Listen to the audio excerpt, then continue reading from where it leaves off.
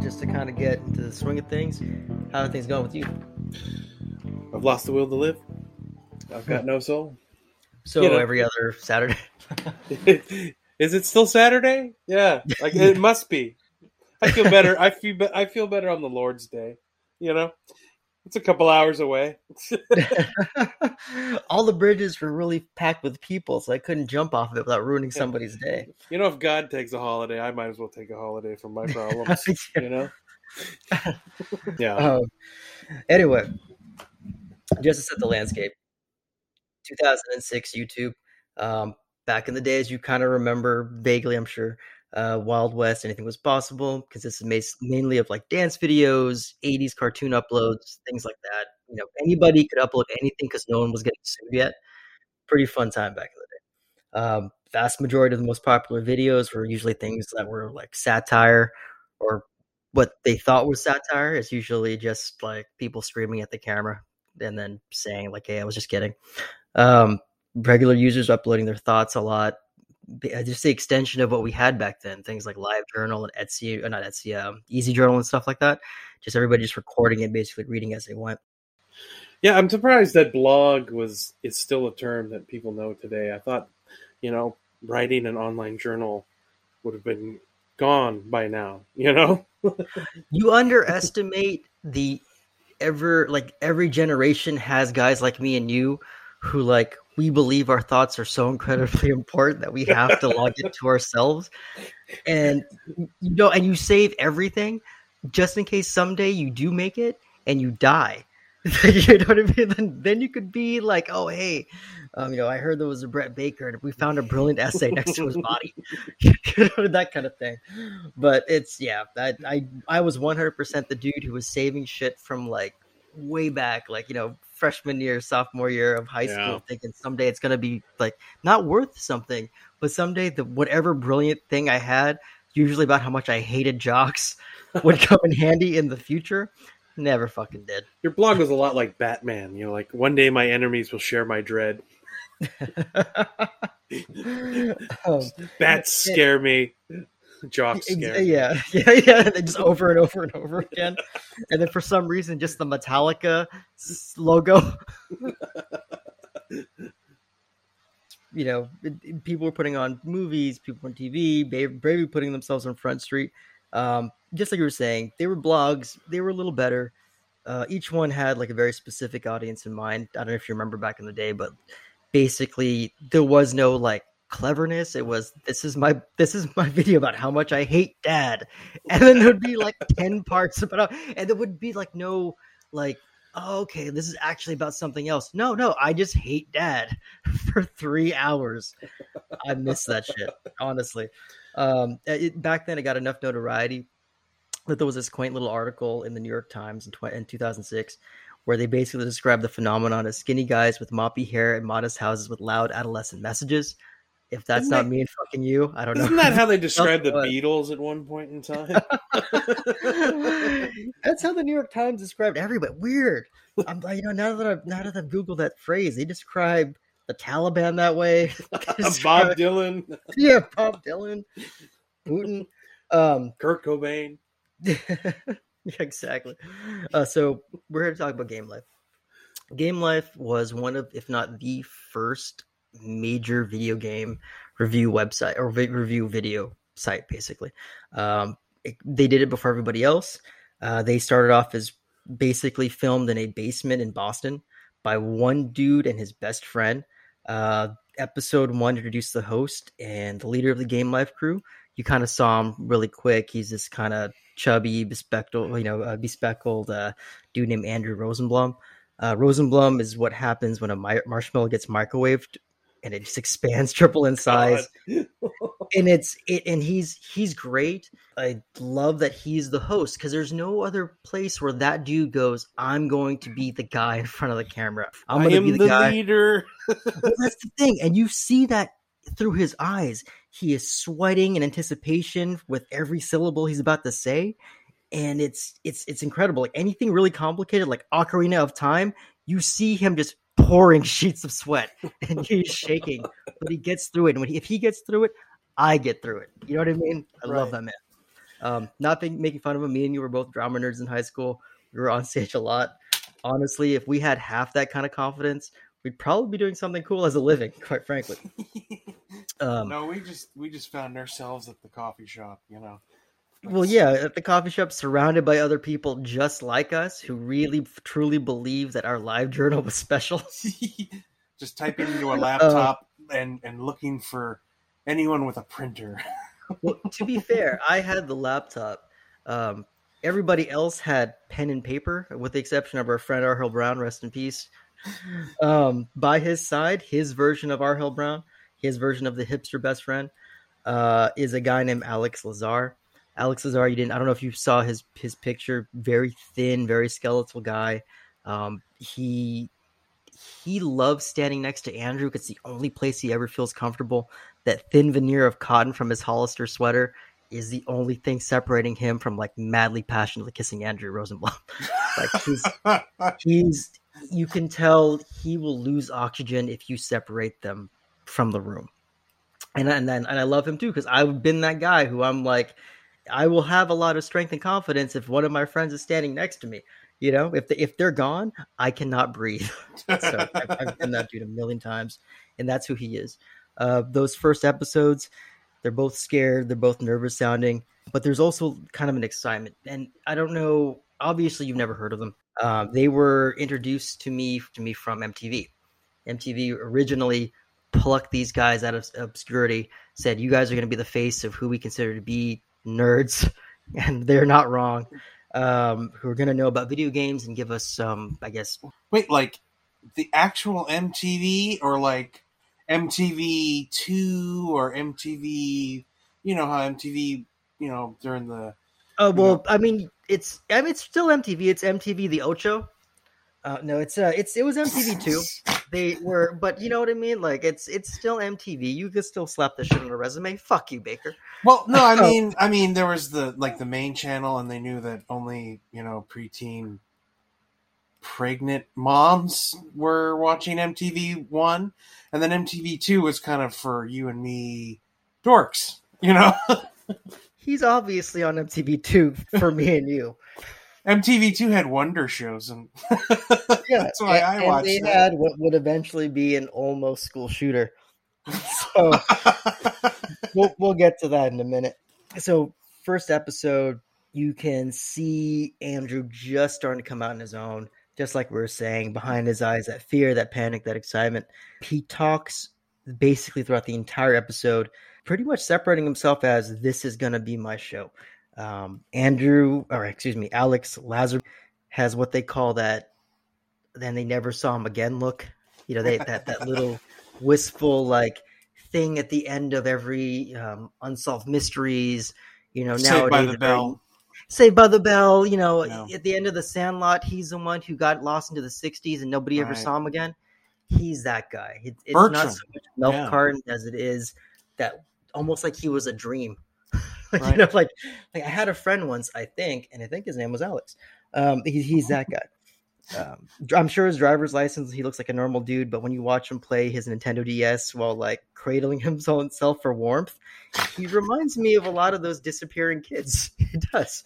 I don't know how he survives in this world, other than the fact he's probably a millionaire by now. So to this day. So I mean, that's kind of a win in this situation. I hope. You know what? Here's the thing about Alex. His destiny to me, man, is that he was going to be a half-remembered story you tell your kids to warn them about talking to strangers. Like, he's going to be the thing where, like, you're going to add in other, like, stories you have to remember about serial killers and witches and shit and be like, here's why you don't, you know, accept candy from people you don't know. You will disappear like that Aslan. It is what it is. I'm sorry. He's gone. He's just talking to me like I'm in the hospital. We did everything we could. That's a good thing. He disappeared. We did everything we could. I like the way you said that. When you rewatch the first and second episodes, they're basically filmed on the handheld camera. Everything is shaking. And that's because Andrew, in his infinite wisdom in the beginning, had Alex, the skinniest, weakest host, to hold the camera.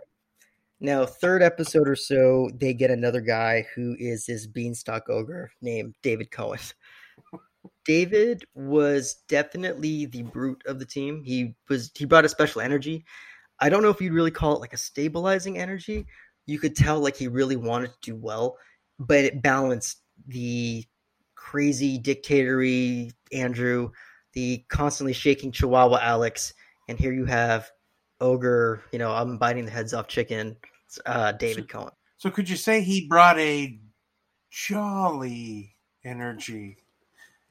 I don't Eh? know if it's so much a jolly man as it is he knew he could kick both their asses and just take the show.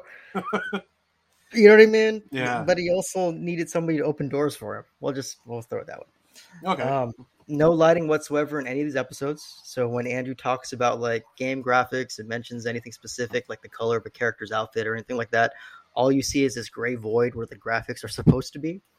And there's something kind of nice about that, since early YouTube video coding was hard, and these are old school like digital cameras. There's no editing, so like it's just blackness and shaking and fear, and you recognize words like Zelda, and if you're me, you fucking love it. Everything is in because you can't delete anything, so everything is gold and hot garbage at the same time. There's no distinguishing corn from cob, is what I'm saying. You swallow the whole fucking thing. It's charming. God, I hate corn.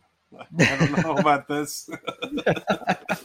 So, personally for me, they became viral because of guys like me. And part of the reason they became viral because of guys like me is because I loved the fact that they're the nerds that, for the grace of God, me and maybe even you could have been.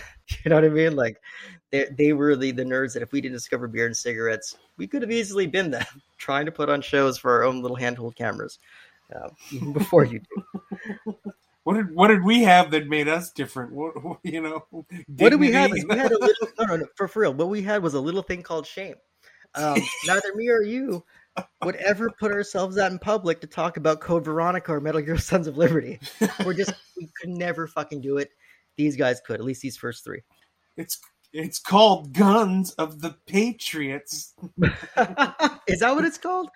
I don't remember. The only thing I know, man, is Andrew's body looks like he was trapped inside of a 1970s homemade robot costume with like using springs and stuff that just come out of a cardboard body. That's him. After the first couple episodes, Gamelife became pretty popular, quite frankly. They began to receive audition tapes from other game reviewing sites. Everybody's trying to get in. Some of the cats that applied were actually some pretty famous dudes, guys who ended up starting different gaming companies. They'd rejected Screw Attack. They literally. So here are guys who are obviously were going to become big in their own right. Where they rejected them and they took on two other personalities who had their own little YouTube shows. One guy, very spastic dude, crazy energy, a guy named Jeff Mendocino. And then Melissa, whose last name I cannot find for the life of me for a good reason, who was like the first. I didn't know how far back this went, but she was the first instance of girl plays obscure games, girl is good at games, internet decides that she's terrible. I don't know what that is, and she's the first person I've ever seen. And this is 2006, and you're seeing her play like those Japanese drum games, things that back then you'd have to import. And she's talking about that stuff. And in those same like YouTubes at the time, people were just all over the place saying like you can't really play games. Oh, you're just there because you're pretty. It was fucked up back then. You know what I mean? It's nuts. That's ridiculous, man.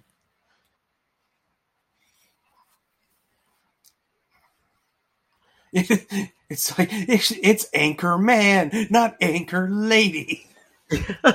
So this spastic motherfucker who looks like he's masturbating in front of Contra, that's Jeff. He's punching the air. His hair is all fucked up. He's crazy skinny. There's a part of him where he has a fake nosebleed. You know what I mean? Okay, that's disturbing. And they look at him and they go, you are our guy. You're coming to Gamelife with us. Very adorable. Really good gamer. Plays stuff you've never seen before. I mean, this stuff is expensive. You know, the Japanese drumming stuff. That stuff that you couldn't just get. This is pre-Guitar Hero and stuff like that. Obviously, she should be destroyed. Clearly, she knows too much. Yeah, exactly. She can't be pretty and have and have electricity. So by the fourth episode, there are now 5 Gamelife hosts. they get flown to E3 Oh wow! by Electronic Gaming Monthly to conduct interviews and provide commentary. I had a subscription for EGM.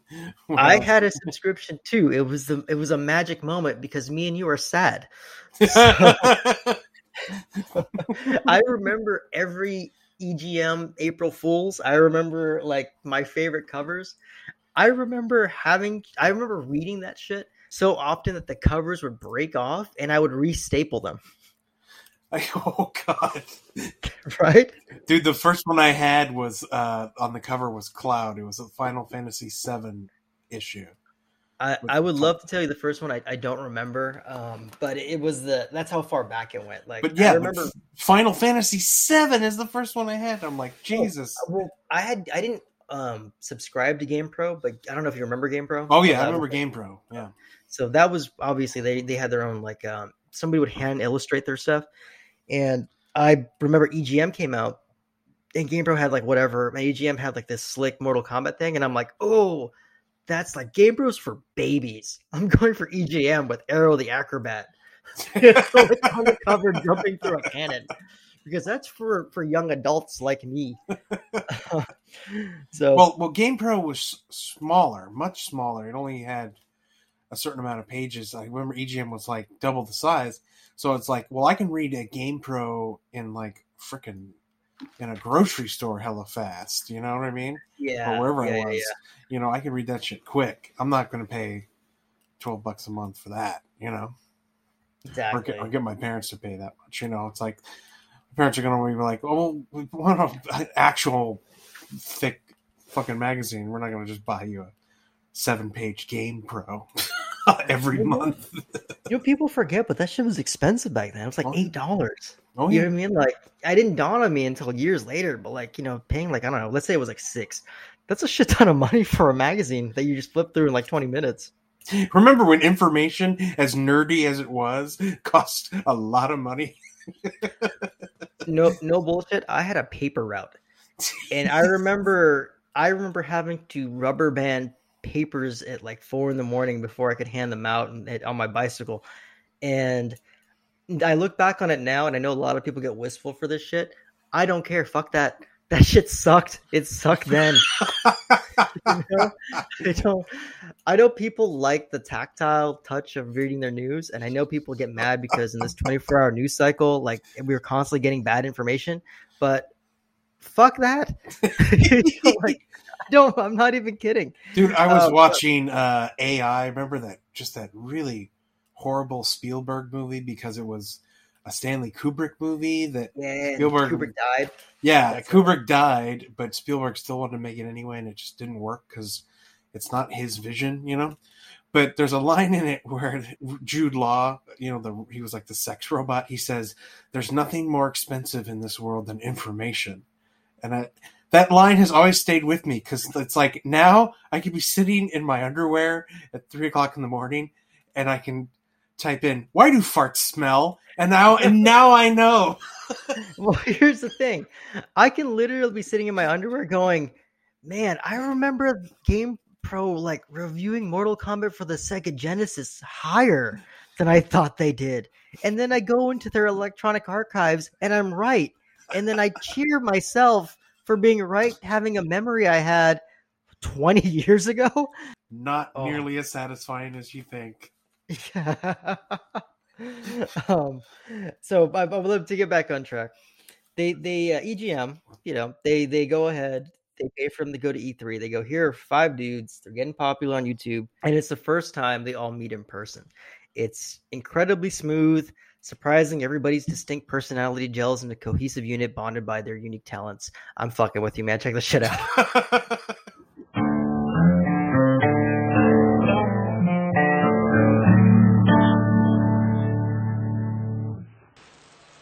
Yeah, guys, what's going on? This is Jeff Mendocino.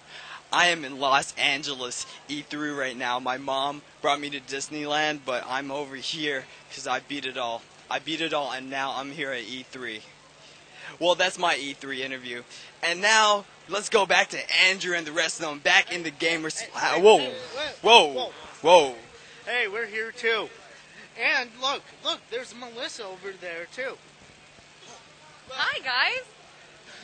Well, I guess since the whole gang's here, let's all go film some stuff, and you can watch this special edition of Gamelife at E3. Jesus. Don't tell me that's not beautiful. Alex and his goon David are right behind him and are completely caught off guard by the mere presence of Melissa. And it's beautiful because Melissa is a normal human being. She just simply and cheerfully says, "Hi, guys." And everybody but Jeff, the only man at E3 who clearly fucks, immediately turns away without greeting her. They don't make eye contact whatsoever. And Alex does what was my patent move of staring at the floor and staring at his own rubbing hands in a quiet prayer. The only thing I could think was, Melissa, what are you doing here? True to form, just bites the head off a chicken. So like it's brilliant. I've seen that scene a half a dozen times, and it gets better every time. If you go back, check out Andrew, and he does not know what to do, not with his hands. I get when you don't know what to do with your hands. He doesn't know what to do with his entire terrible frame. So obviously, if you do have the chance, man, watch the entire thing. It's long. It's like maybe a half. Oh, there it is. It's 35 minutes. It's a little too long, but it gets goofier and it gets goofier. You threaten me with a good time. It's also kind of a glimpse, to be real, is what makes them so compelling to me way back then. Because I watched everything in between getting drunk with you guys. So like it's literally like, and here's the thing, my quiet shame. Nowadays, I'd be like, dude, you got to check out this fucking thing called Gamelife. It's so fucked up. Back then, I'm like, there is no way in hell I'm telling anybody I've seen this. So, how times change, you know? Oh my god! I have Nickelback. I've downloaded some before. Who cares, you know? I re-downloaded $3 Bill, y'all. You know what I mean? I re-downloaded a Limp Bizkit CD just to listen to 2 songs. Great fucking album, I'm gonna tell you. Great Better than you album. remember, honestly. So Absolutely. Alex, David, and Andrew are still fun to watch. They represent that hopeful nerd culture. Jeff is this huge ball of energy the whole time, and Melissa is the only person, no bullshit, who can legitimately conduct an actual interview. The very thing EGM flew them out to do. She's the only one who can do it. They're great. There's an alternate universe of Gamelife where they all eventually become outside of Xbox or something like that. Obviously, they can't. You'll find out why. Melissa interviewed the Devil's Reject era Danny Trejo, and the rest of the Gamelife crew are just kind of doing their own thing, and it's funny, it's nerdy, it's everything you think it's going to be. The downside is this is probably their height. Andrew makes this classic mistake that a lot of early YouTubers do. He kind of knew he had get all this hype going on. He knew he was going to get all this market. I mean, he's a nerd. He's planning 1,000 steps ahead, not really enjoying the moment. He didn't really have any of the money or knowledge to get there. He just knew he wanted to get there, right? More power to him. Given those circumstances, though, you would think someone would want to stop and kind of hone their craft a little bit, kind of learn how to do a fucking interview without sweating through it. Not that guy. Andrew was not the dude who was going to fake it till he made it. You know what I mean? Somewhere in 2006, towards the end, MTV Context Gamelife offers them a basically minute-long sections in MTV2 that they call. Okay, so I'm going to let you guess. They're called Gamelife. It's MTV2. What would you call them in the earliest 2000s to give them an extreme MTV sounding name? Just take a guess. This is your Nerd Minute. No. Way too classy. Way too classy? Mm-hmm. Okay, so this is the early 2000s, so we haven't gotten... 2006, 2007, yeah. So we haven't gotten PC yet? No. No, we're still kind of the X2. You know, we're still kind of saying suck it, but Shawn Michaels isn't doing the X anymore. Okay, homos with controllers. Ooh, close. Oh, I mean... That's not me saying that, but that's no. the culture at the time. They called it the G-hole. Oh, my God. You were so close. MTV obviously wants to gain your money, but wants to remind the community that you're watching lame nerds. You haven't quite gotten there yet, but that's a really good fucking guess. It it became one of probably the exists, oh, or I'm sure. existed, and So, hopefully past tense, it's gone. well, here's the thing. I mean, obviously the G hole doesn't exist anymore, but at the time, it was one of the first web shows to ever go from YouTube to mainstream TV. Like it was not. Nowadays, it would be a huge deal. Back then, it was just like fuck it, just pull these 5 losers and throw them on television.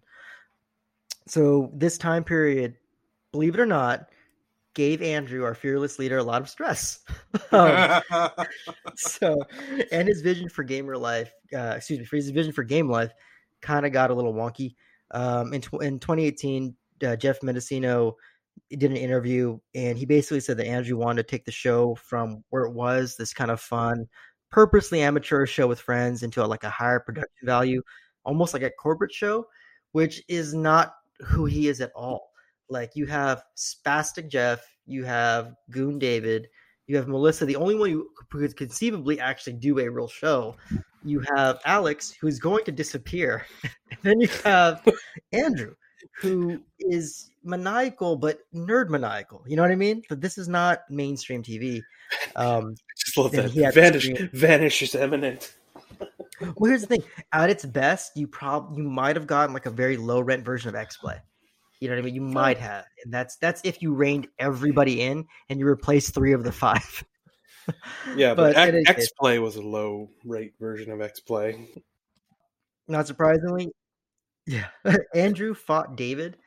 Believe it or not, he fought the Goon, and David quit very briefly. David, from what I've seen, has never really contacted or never really given an interview about his time on the show. He just kind of, one, he probably can't string words together, but 2, it wouldn't surprise me if David felt loyalty to his best friend. His best friend kind of threw him out. You know what I mean? Like that's gotta hurt even back then. Yeah. Andrew fought Jeff too. Jeff, who at the time was 16, was still in high school. I mean, he looks like a spastic friend we have. You know what I mean? Like that's because he was. So like he's still in high school. He's working a normal gig. He wants to be a teenager. He does not give a shit about YouTube. None of this was money in his eyes. He just wanted to have fun. Didn't want to devote every waking moment to some goofy video game show. He unsurprisingly quit too. Having no other ties to video games at all at that time. Never returned back to Gamelife.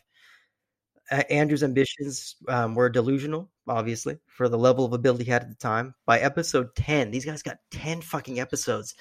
Andrew attempted to send 2 teams of 2 different people to launch console parties. And this is like the very beginning of the nerd culture acceptance. So the crowds are getting big. Like it's no longer like, just industry dudes going to E3. These are like just dude bros slowly starting to come out. All the lights were like blue or red. They were filled with people wearing like multiple layers because this is 2006. So nobody was having any fun, but everybody's like pretending that they're impressed. You know what I mean? Yeah. By like some random thing. But it was cool at the time. I saw one video where a guy had a Pantera hat on at the Wii launch, and I'm just like, there's no way that guy knows what Nintendo is. There's no fucking way. Nor would a guy in a Pantera hat that doesn't even fit him be interested in the Wii. But it is what it is. He probably had a PS2. Let's be honest here. He probably he got it for Call of Duty, and he only played Sonic.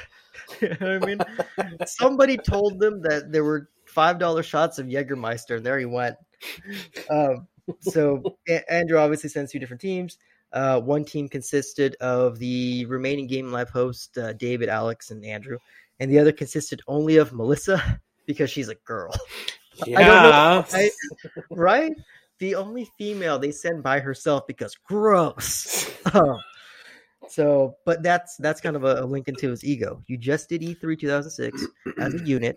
You proved to be so popular as this 5-man team that MTV gives you a legitimate spot on MTV2, but it's still a spot.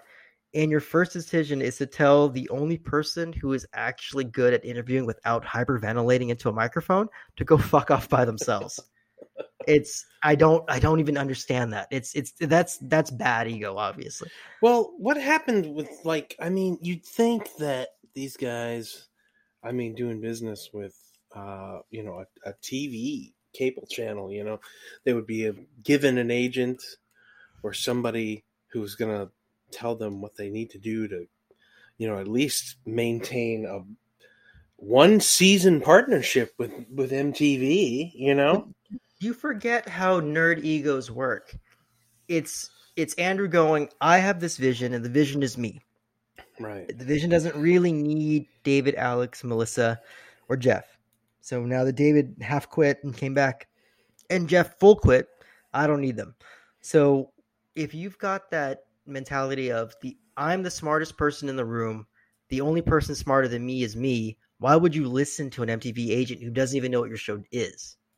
You know what I mean? Crikey. It's a kind of it's that special level of like, there cannot possibly be anybody who can figure this out if I haven't figured it out. Oh, okay. Yeah, and you understand. Yeah, you get it. Everybody knows that guy for sure. Yeah. And then to add to the miscalculation, Andrew didn't know how to check his sound equipment, or just from the exact same kind of personality reason we just talked about, for some reason decided to tie his camera to a kite and let David throw it as far as he could because he's a goon. But every section featured the Gamelife crew in this like headache-inducing. I don't want to even play it. It's headache-inducing. The sound is terrible. Everything is flying way too fast. And then instead of taking these errors into like consideration the way like a normal person would, Andrew doubled down. He got himself a girlfriend again. Gross. And wait a minute. Who was the first girlfriend he had? Oh, I mean, his first girlfriend was Gamelife. His second girlfriend was a real girl that he met for real, who tolerated him for 3 dates, and then somewhere along the lines realized she could fuck much higher than the host of a 1-minute G-hole show, and kicked him to the curb.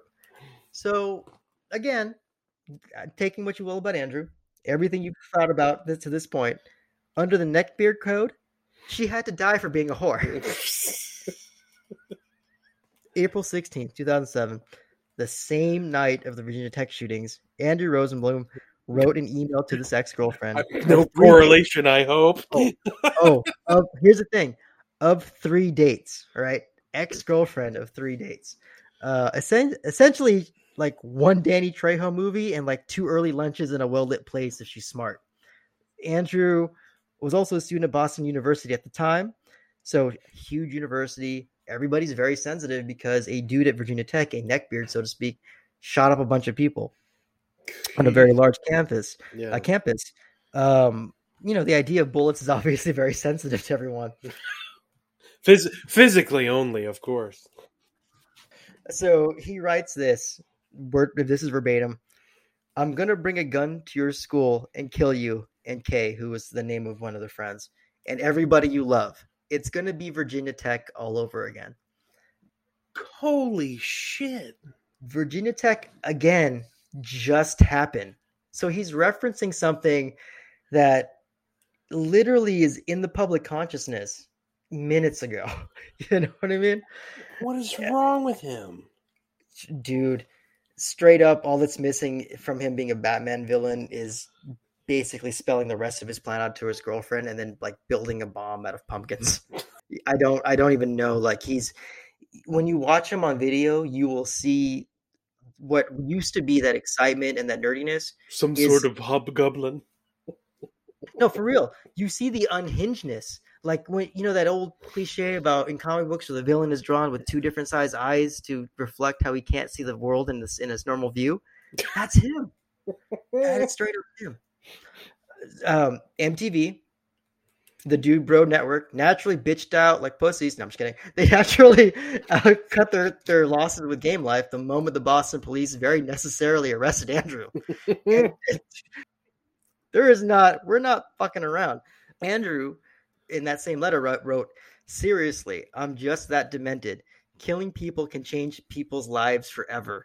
The best is in the end when I pull the trigger on myself too. Gotham will be in flames. But it's the kind of thing where like, this city deserves a better class of criminal, and I'm gonna give it to them. Oh no, the police are at my door. Never mind. And the cherry on top of this fucked up Sunday is that Andrew, to his credit, pled not guilty. Because why the fuck not? I'm the smartest host I know. I'm the smartest cameraman I know. And fuck it, I'm the smartest lawyer I know.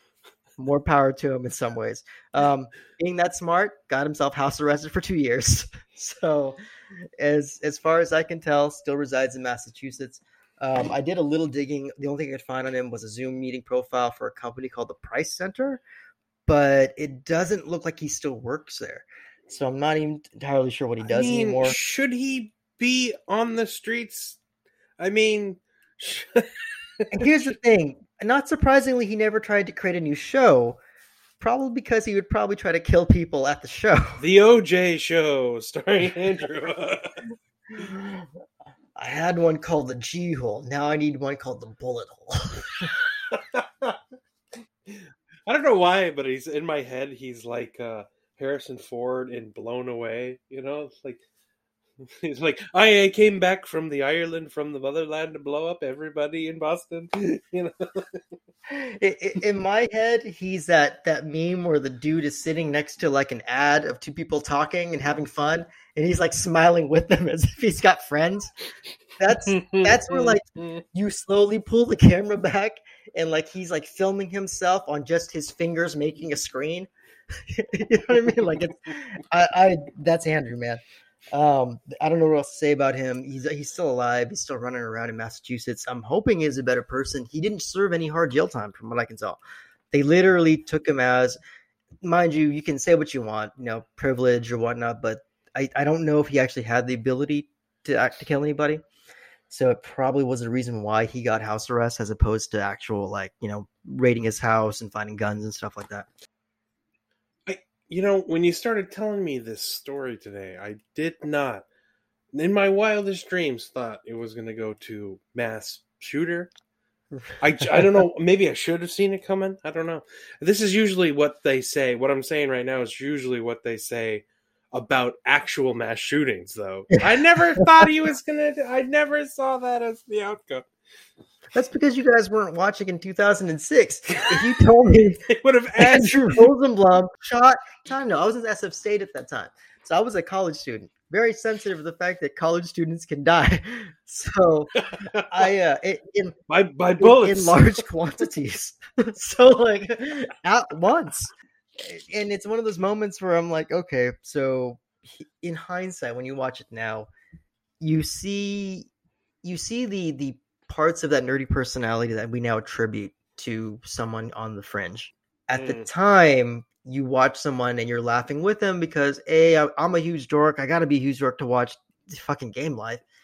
And you kind of relate to how goofy it all is. You watch it now with a new set of eyes. And you're like, oh, this kid was never going to make it because he's insane. You know what I mean? Just completely out of his mind. And he's the one who, if he didn't, you know, threaten a school, he's the dude who you might want, like, let's say he was a friend of ours. He's the guy we're worried about is one day going to shoot you're worried about he's going to hurt himself, maybe not somebody else. Well, you know, it happens. Yeah, it does, unfortunately. More often than you want it to. So there was what was the name of there's another, there's a YouTuber that ended up killed his parents, and then tried to shoot up a school. Remember I forgot his name though. But he did anime too. He was an anime. He was an early YouTuber. guy too. He had an anime show. Yeah, and he ended up like killing his parents, and then they caught him before he was going to go into a school. Mr. Yes, Anime. yes, Trey Sessler. Mr. Anime. Yeah, Mr. murdered Anime. his own family. That's right. So. Shit, and he's after Gamer Life's time, right? You know, so we had a warning because he was 2012, so this is 6 years after Game Life. Look at this dude, and then look at this dude, right? It's almost the same. I mean, he looks physically looks more like Alex, but that look is him. You know, that look is him. That look is I'm the smartest man in the world is him. To move on. David and Melissa attempted to create a new gamer show, only this time, instead of David being regulated to goon duty, he actually tried to prove the YouTube world wrong, fading into obscurity. But at the same time, I gave him all the props. There's no footage that exists of him in his show with Melissa. But if you were going to pair the two, that's who I think you would have done. You would have done David, who is a good soldier, just wants to just do something that's not, I don't know, what goons do. And then Melissa, who can actually run a show, she now has her opportunity. Unfortunately, it didn't work. I can't find a single episode. I didn't even know that show existed. Eventually, Melissa would follow suit. Didn't want to do any other shows after, that brief moment of trying to make a new one. I honestly legitimately felt bad for her because, I mean, she really did receive all that typical hate the community gives female gamers back then. So it's a lot of that. She doesn't really play games. She just wants to be famous thing. And I can understand why even somebody who has some real talent goes, fuck that. You know what I mean? And the good thing about her was I guess she used to be a chef or something. So I'm sure somewhere along the lines still makes her money, still is doing whatever. Right. Jeff continued to hone his craft, eventually came back into the industry. Currently, he's listed as the owner of Ronin Rumble, which is a competitive fighting game tournament. And I haven't found it yet, but on his LinkedIn, it lists it being based out of Walnut Creek, California, Walnut Creek. Yeah, I didn't even know that. And then he's a director of gaming for HM Conventions in Florida. So he basically, instead of trying to make games, trying to be a host, did the ultimate thing is just like, I'm just going to run these tournaments because they're crazy popular. I'm going to conquer both coasts. Yeah, it's a rad idea that, somewhere along the lines, he ended up being smarter than everybody. And then being more prolific than the two, you will find a few interviews with him here and there, just about his experiences and like his observation of Andrew losing his grip on reality. I mean, somebody's got to tell the story. Yeah, right. One of them has to be competent. He's the one the Joker left alive. And then, last but not least, was Alec. And as we both know, he was never seen again. Never heard from or seen again. Exactly. So that's Gamelife. I didn't, like I said, aside from Andrew, I hear he got really into the 60s. Yeah. He got really into the 60s. Was never heard from again. I did find somebody that matched his information, working in Massachusetts, where he would have been from. Just a regular tech guy doing whatever he does. Who knows if he even tells anybody about Gamelife? I know, for me, I would, just because of the insanity that was Andrew. But I also get why somebody would look back on those days and be like, no, I'm not telling everybody I was best friends with a near mass shooter. I mean, yeah, they're probably traumatic. I wouldn't want to think about them either. At the time, I was like, I could have been killed. This man could have shot me at any time. Well, I mean, to be real with you, when you see the videos of the two of them standing together and how, like, there's just this invisible line, the thickness of a strand of hair that keeps them from deep throat kissing each other, I have a feeling there's a better ending for Alex somewhere. He would have been one of the killers. Okay, yeah, I got you. Yeah, either that or he would have been the reason Andrew never picked up a gun. He would have been a story at a wedding. So, and they would have been seen as heroes. I'll never be able to thank you enough for the time and the place. I don't want to get into details. Thank you so much. I would have been a different man. Alex would have been like Stefan from Family Matters, where he'd have like a goatee and shit, like he'd all be all buff. But yeah, so that's the end of Gamelife. Like I said, it's one of those stories that I wanted to touch on with you just because it's so early. If we're gonna talk about YouTube guys, especially guys that are in the realm of video games and stuff, they're a really interesting case, because you had what legitimately could have been a pretty decent start. You know what I mean? You would have looked back on them and be like, oh yeah, so-and-so is now on, I don't know, Outside Xbox, or so-and-so is, you might get excited seeing them around the way somebody does with the Angry Video Game Nerd. They just never got there because of how insane their one member was. Wow. Yeah, insane. I suggest going back sometime, man, watching a few of those here and there. I would skip around for sure because they're nuts. But when you go back, you'll see exactly what I'm talking about. Andrew isn't very good at what he does, but he's also the best at what he does. Man, it's so painful to look at, but but it's also fascinating, super fascinating. Oh man, I'm actually kind of stoked to watch some of this. just